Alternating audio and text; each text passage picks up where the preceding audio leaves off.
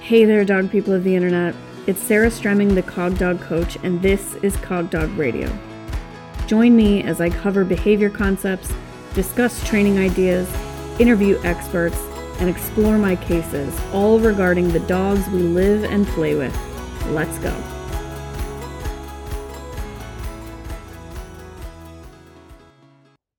Hi, everyone.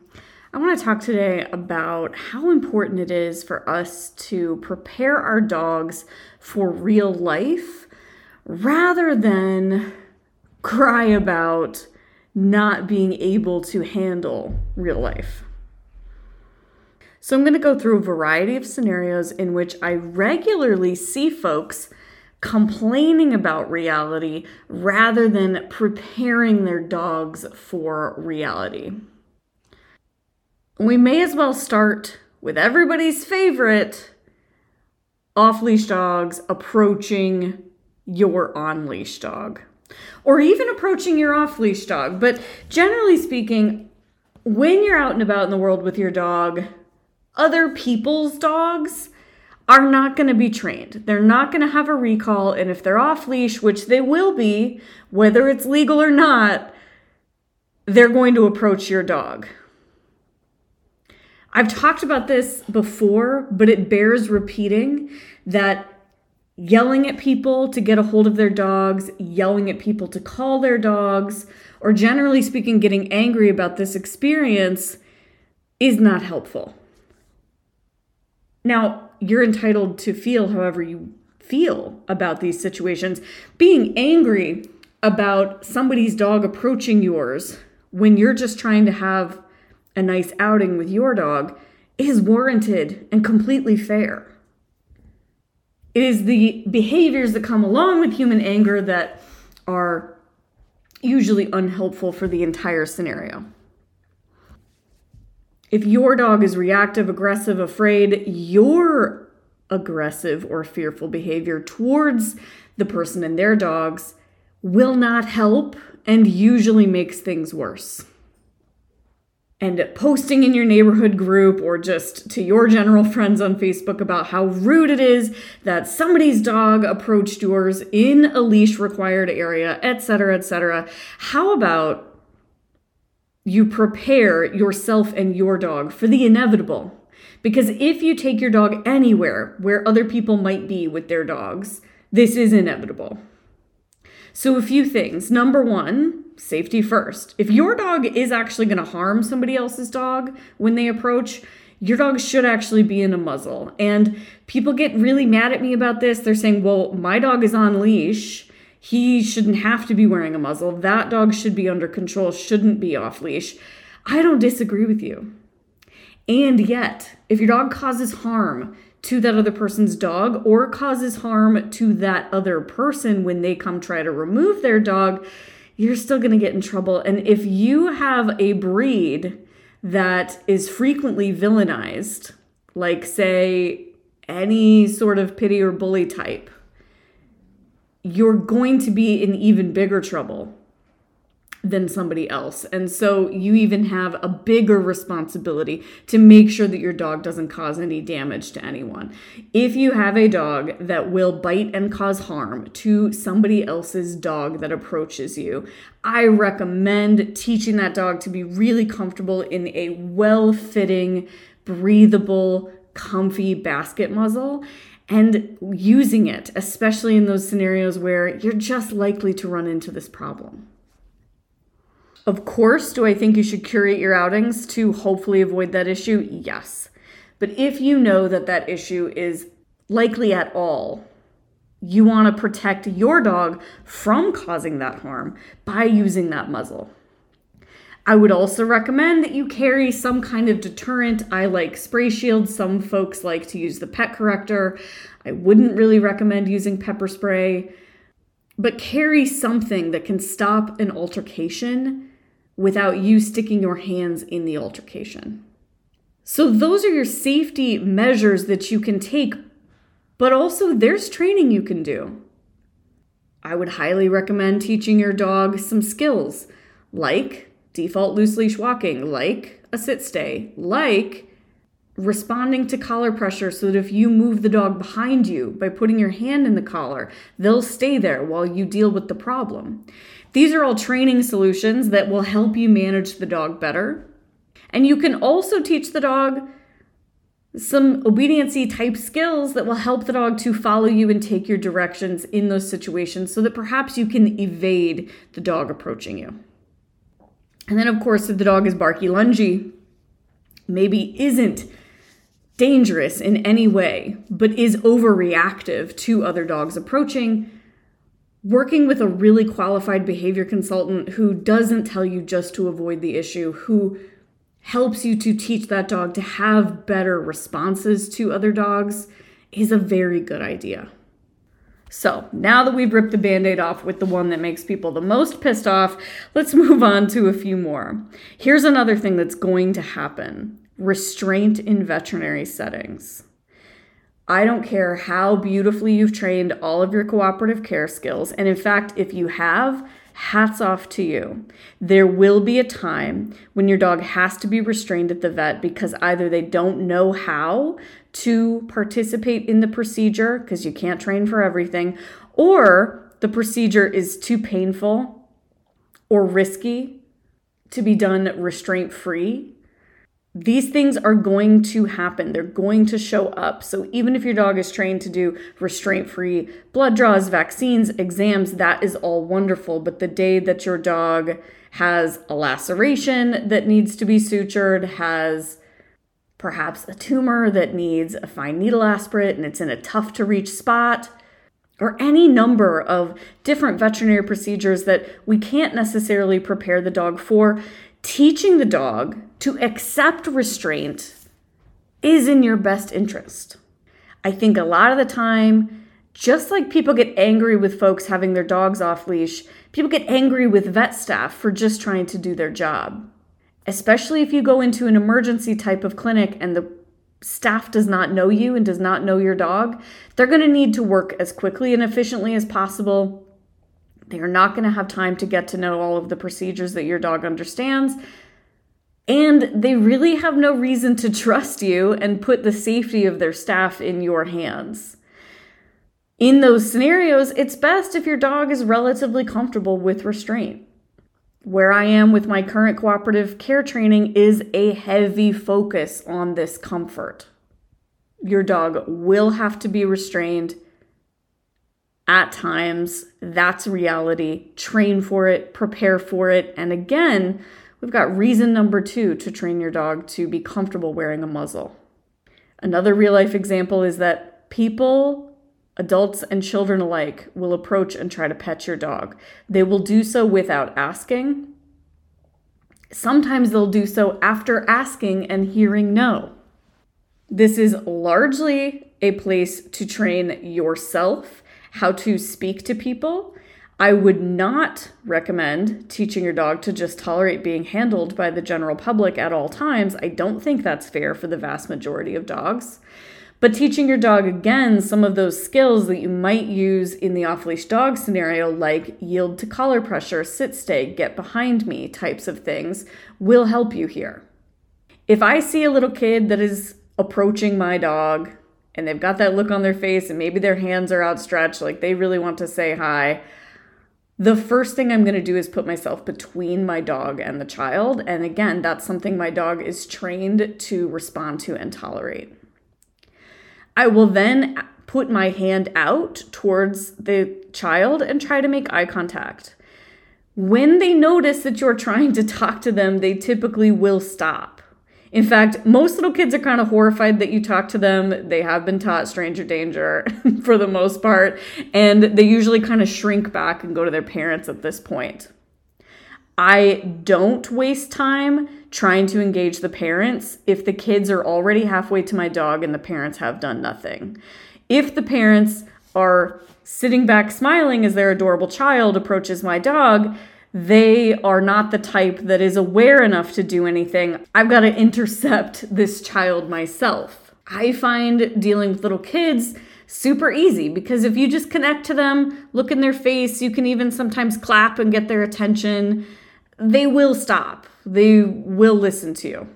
when their parents notice that you are trying to stop them, they'll usually sweep in and stop them for you because they didn't realize the danger until they saw you stopping the kid.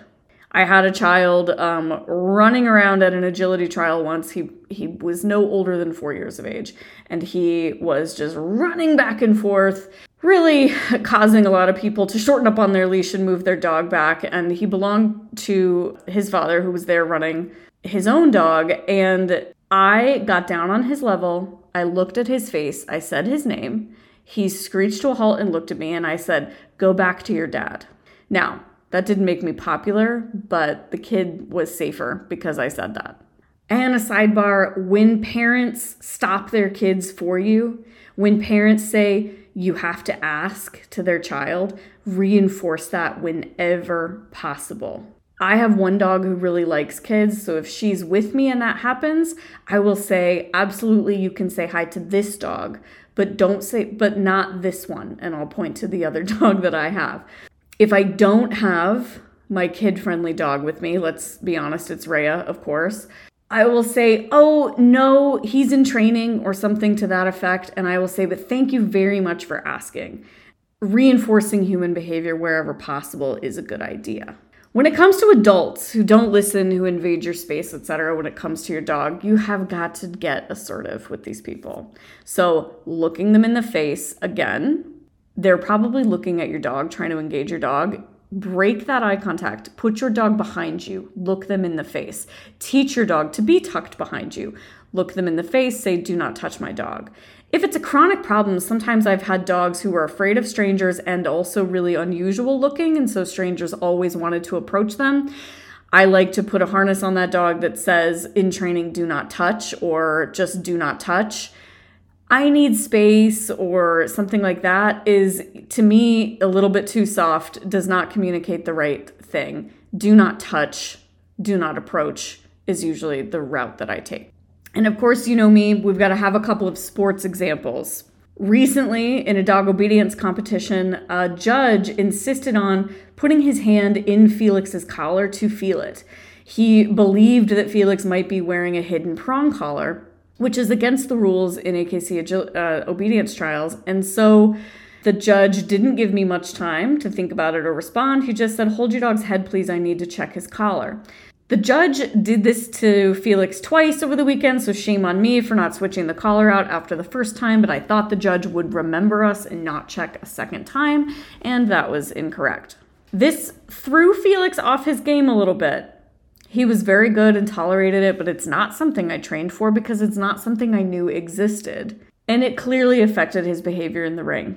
I was upset about that, but the reality is now that I know that's a thing, I can choose to use a different collar or I can train for that scenario. And those are actually the only two responses that I get to have. I also, in that moment, could have not allowed the judge to check his collar. I probably would have been excused for doing so, but I could have stopped the man from actually touching my dog. Same kind of stuff in obedience. The ring stewards are going to approach you. They're going to approach your dog. They are volunteers who often have had on the day of training who don't really know how stuff is supposed to work. They're probably a member of this club and they've been volunteered as tribute by somebody higher up and they don't really know how the obedience trial goes. This happens all the time and they make mistakes.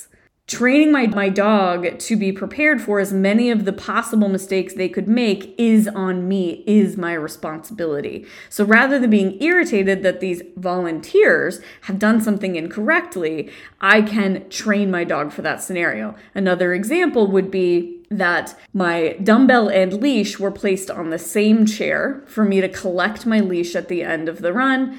There's an exercise where I have to leave my dog in a stand stay, leave the ring, pick up my leash, come back in the ring, go back to my dog and put my leash on. Typically, your dumbbell is in a different spot. The dumbbell and leash had been placed on the same chair and the leash had become tangled around the dumbbell just by the way that the dumbbell was set down. The fact that I had to pick up the dumbbell to untangle my leash to return to my dog was something Felix was not prepared for. He saw me pick up the dumbbell. He got very excited. I had not proofed to enough of a level that he could tolerate that, and he broke a stay, and he did flunk that day on that exercise.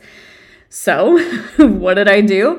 I went to the drawing board and I made sure that he was prepared for that next time. I made sure that I could walk over and pick up his favorite toy and he would still hold that stand stay. Should I have taught him that in the first place? You could argue I would. I should have. I was unprepared for the dumbbell being in that spot, as none of the videos or previous runs I had watched to prepare myself had that particular challenge. But again, it's a live and learn situation. It's not a complain situation, it's a train situation. And finally, as much as I would love for everybody to train their dogs to maintain some level of decorum, ringside, and agility, I know that the reality is that folks aren't going to. The culture in agility is that the dogs can be wildly outside of their own mental control, let alone the person's. And so my dog has to tolerate that kind of stuff. My dogs don't see that kind of stuff in training a lot. I train with one other person or alone most of the time, and we all kind of have the same culture around our dogs. We'd like our dogs to be able to listen, respond to cues, wait in downstays, crazy stuff like that. And so my dogs aren't really used to barking and lunging and dogs racing outside the ring to grab their toys and such, but they have to be. That's what agility trials look like. And so I have to prepare them for that stuff. A client of mine was at a recent trial where there were 2 small dogs chained to the fence near the practice jump, and the third small dog was working the practice jump, and all 3 of them were barking maniacally. And that was what was being done to help, quote unquote, help the dogs be ready to go into the ring. And her dog is young and is working through some dog feelings. And yeah, that was really challenging for him. But the conversation I had with her was, I wish that's not what you had to deal with as well, but it is. And so put it on the list. We will work towards him being able to do that and then some. I like dogs that have behavioral concerns to be able to engage in sports.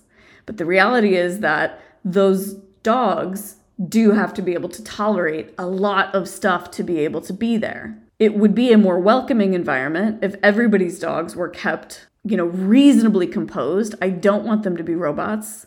I don't want them to be zombies.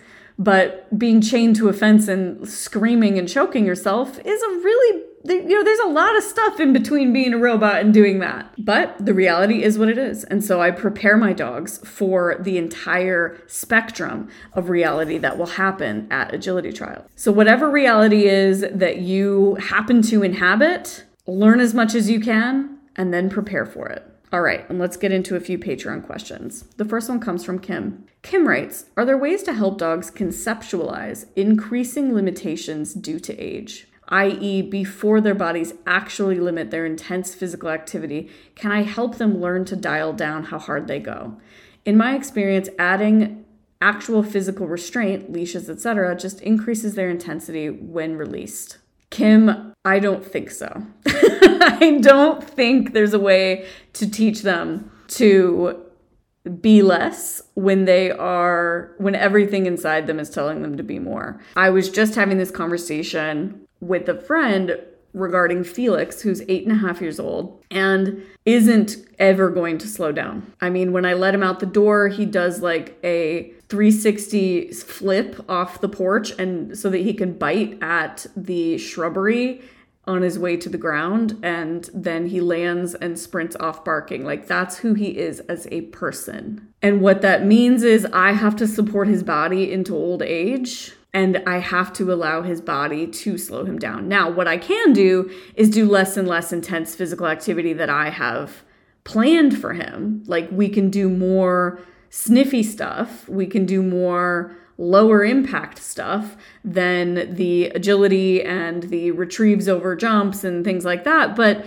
in general, like, this is who he is. He's going to be jumping out of airplanes until the day he dies. Like, that's just who he is as a person. And so I don't think we can. If anybody knows better than me, they should chime in, but I don't think we can. And Kim also mentioned that she checked out the Super Seniors podcast and there was a lot of good stuff in there, but we didn't answer this question because I don't think there is an answer to this question. Next one comes from Jordan. Jordan writes, I recently brought home my very first own dog, a 6-month-old border collie puppy. We are struggling with 2 things. 1, extreme anxiety, excessive panting and drooling, and desperate attempts to escape in areas as familiar as right outside my apartment, and potty training. She has multiple accidents in her crate every day and is more than happy to lie down in it. She will use the washroom outside and still have an accident in her crate once she gets in within less than an hour. I'm seriously at a loss here and not sure what else I could do differently. I've never struggled this much with housebreaking before, so any tips are appreciated.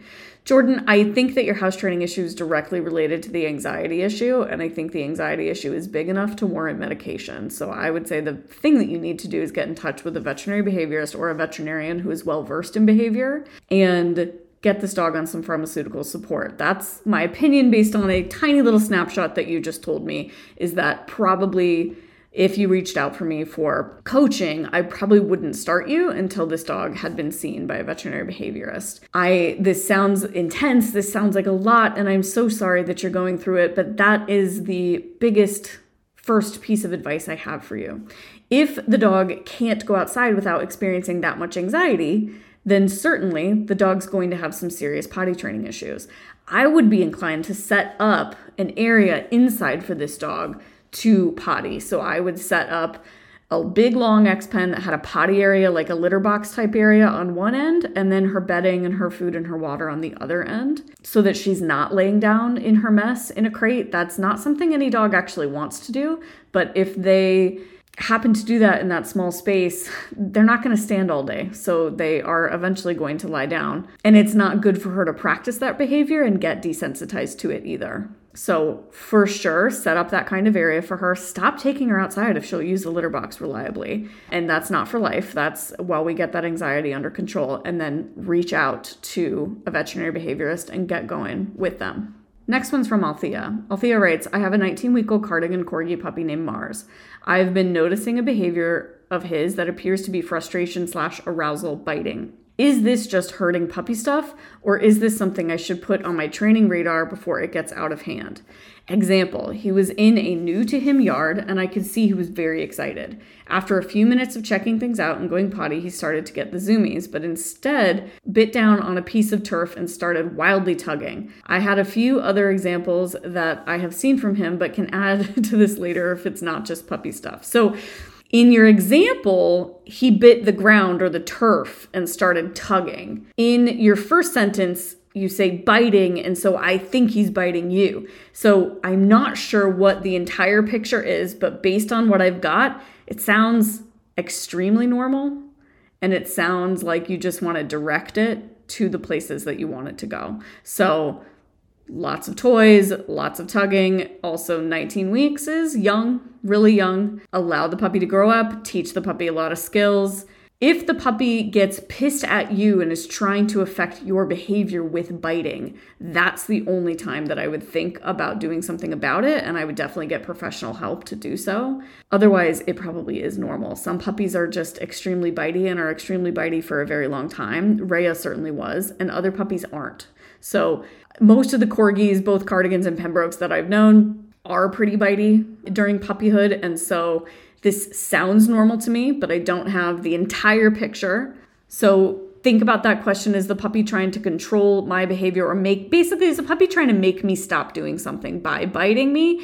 That's the only thing that I would kind of dig in on and work on. And I would dig in on it by helping the puppy understand what you want rather than putting the puppy in a frustrating scenario. And last one for this week comes from K-Sand. My dog is a 10-month-old working Kelpie. He can be reactive to strange men and children, whether he's on or off leash, and he crouches way down and stalks and stares at anything approaching us on walking trails. This makes it pretty impossible to take a walk in places where there are people coming toward us. His stalking behavior is so intense that it gets attention from people going by, which then makes him more reactive because the people focus on him more and turn towards him. If he is standing up and walking normally, the people barely notice him, and it is much easier for him to ignore them. He is not reactive to dogs and generally has good dog-dog social skills. He also wants to stalk, stare, lunge at cars. He tends to be on the sensitive, fearful side in general, but if he has the opportunity to approach men or children off-leash, he will go right up to them and bark like crazy with his hackles raised. I've been working on look at that and desensitization from a distance, but I wonder if the best strategy for all of this is working really hard on teaching him a solid solid heel and or watch me while on leash. Or maybe the herding behaviors are too strong and need to be addressed in a different way. This is my first herding breed, so I'm not sure how to address them, and they really limit where I can go to walk him. He will be taking sheep herding lessons in the spring, so I don't want to necessarily train him out of his herding instincts. I just need him to use them appropriately.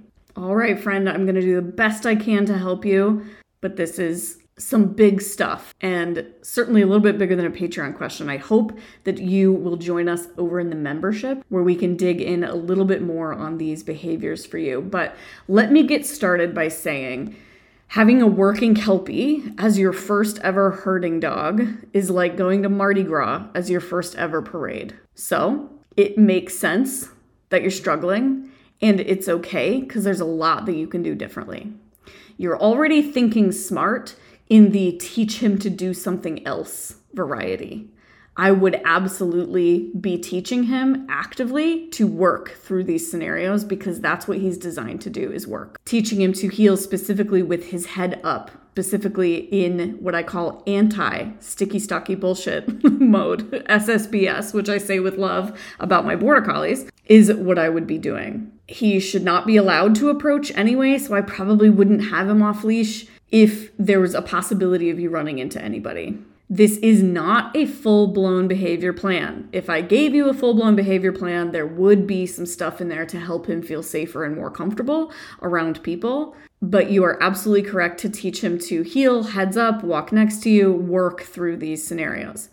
The sticky stocky stuff, I believe strongly, is about insecurity even when they're doing it on livestock. It is, I'm a little worried about all of these big moving animals. I'm going to do this because that's what my generations before me are telling me to do in my head. And then the outcome works for them, and so they keep doing it. I'm so glad that he's not reactive to dogs and has good dog skills. It is awesome when you've got a dog that's having some struggles to have kind of one good thing going on for them, and using other dogs to help him would probably be part of my plan for you if we were to enter into a coaching relationship. You will not train out his herding instincts. So I'm super happy that he gets to actually go and do some herding. That's going to be really healthy for him. But teaching him to heel past these things, teaching him not to go into crouch mode in those scenarios is not going to harm his herding instincts at all because he isn't herding those things.